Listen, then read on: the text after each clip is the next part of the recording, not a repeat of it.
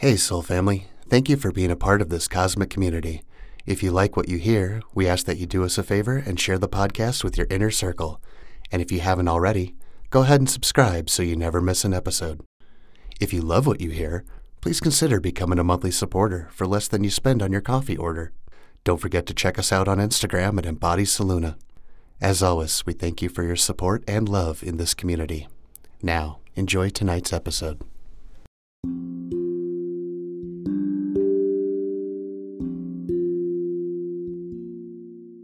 Hey, hi, hello, beautiful souls. You are listening to Embody Saluna, a podcast about healing through spirit and love. If you are new here, welcome. We're happy you have found us. And if you are returning, hello, friend. It's good to have you back. The other day I was daydreaming, and it's a daydream I have a lot. I am afflicted with wanderlust. True affliction. It pains me that I can't pick up and go all of the time.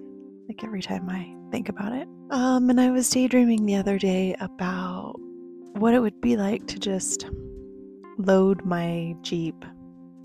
And once it was full, I would just head in some direction.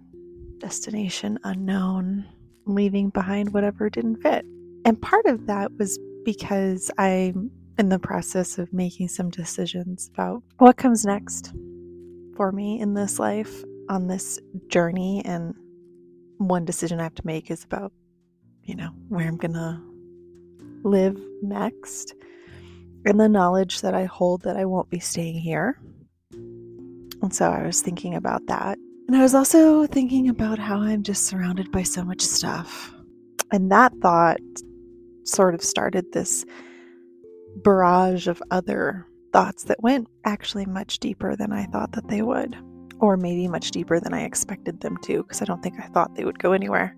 But I was sitting at home looking around and thinking about the prospect of moving soon and packing and all of the things.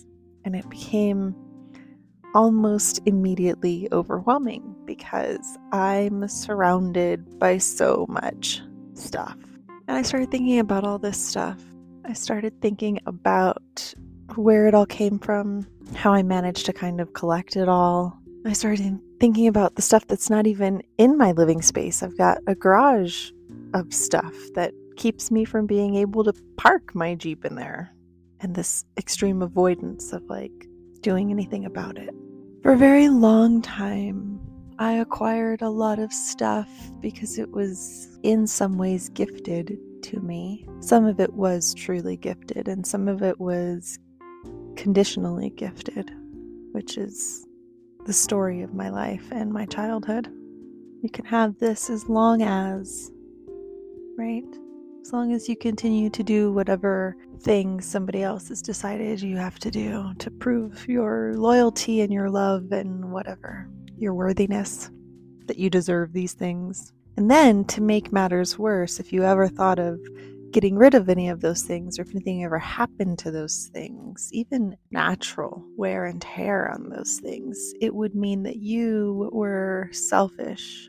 And you didn't take care of things, and you don't care about other people or what they do for you or what they give you, and that becomes the message. So then what happens is you, and by you I mean me, become emotionally attached to every single material possession, and you feel obligated to keep it and to schlep it around with you through life. But you know what? I'm exhausted. I'm tired of schlepping. I'm tired of pulling all this weight behind me. My whole life, I have had to bear the burden of extra weight, and no wonder I'm miserable, and no wonder I have an eating disorder, and no wonder my life feels perpetually exhausting. No wonder.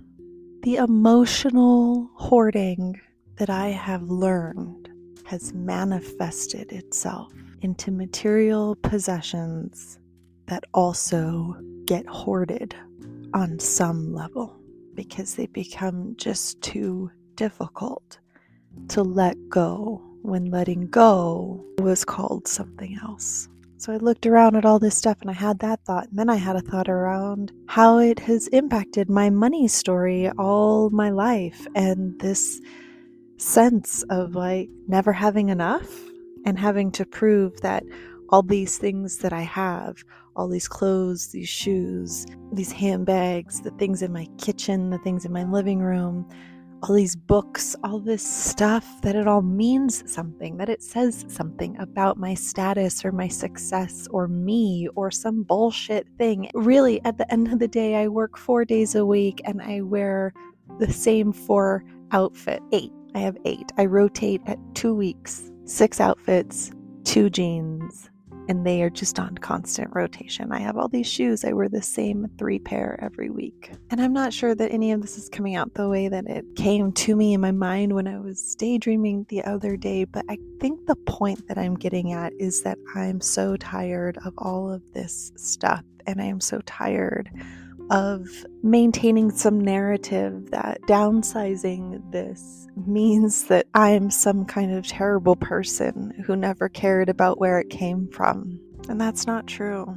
It's not true. And also, it's not okay for people to hold these things over you for the purpose of control, especially emotional control, which is where most of this came from. Emotional control. I was gifted these things because something would be given back, and it would be my loyalty. And if I did anything to falter, even indicate that I didn't want anything, then it meant that I didn't love anybody. I didn't care about other people's feelings. Just rude and selfish. And now, as I'm thinking about the next phase, as things are beginning to transition, as I'm preparing for the end of one cycle and the start of another, which will overlap, by the way, I have to think about how I will follow the path on this journey comfortably without carrying so much weight. And it's been hard because as I've begun to downsize, which is something I desperately want to do, like my ideal aesthetic is something between minimal and cozy. Warm minimalism. Seems like an oxymoron, but that's where I'm at. I want few things. I want warm, cozy things.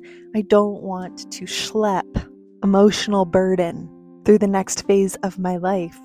I've done it long enough. But as I prepare for that, it's hard because it's not something you just turn off. Every time I pack something away, every time I throw something away, every time I prepare to donate something or give something or whatever the case, I'm left with this deep, deep sadness, this feeling like I've done something wrong. You know what it is? When I was a child, I think I was 5 or 6 years old, I wanted this little plastic play grocery cart that came with its own set of little groceries. I used to love pretending to be a cashier at a supermarket. I don't know why. Just really loved pretending that. Did it all the time. And I wanted this little grocery cart, little plastic grocery cart, had little plastic groceries that came with it. But we didn't have money, so I was told no, I couldn't have it. And then I got money.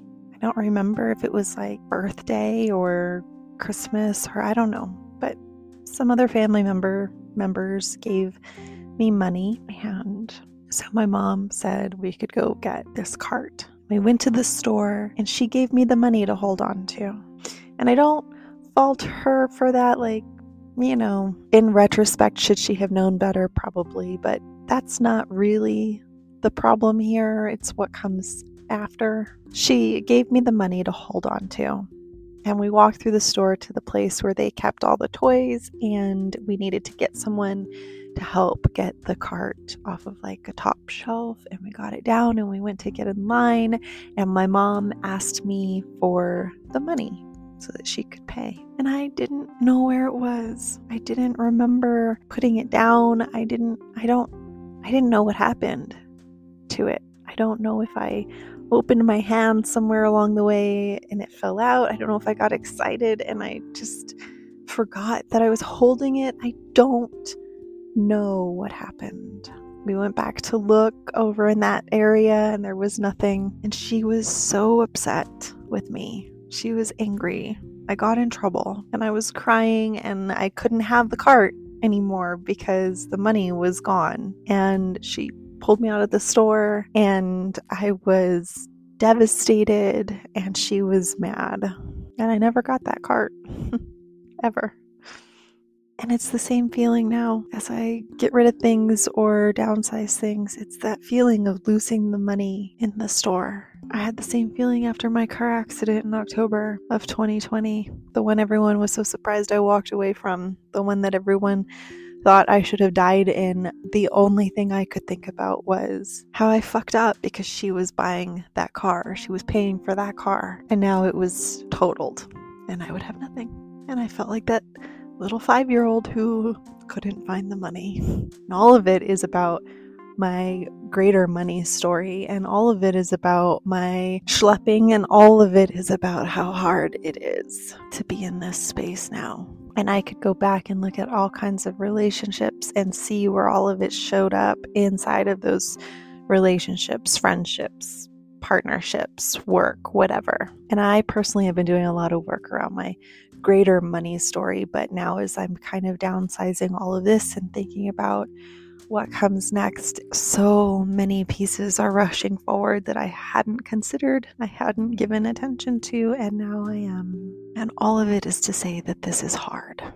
It's hard. And I don't doubt that part of my wanderlust has been deep down a desire to just escape all of it my whole life. Yes, there's a part that is related to the excitement of learning new things and being in new places, but I do believe a part of it is the romance of turning your back, running away, and never looking at it again. Except we can't really do that because we can't outrun our shadow. I think that's what I have for tonight. 143. Good night.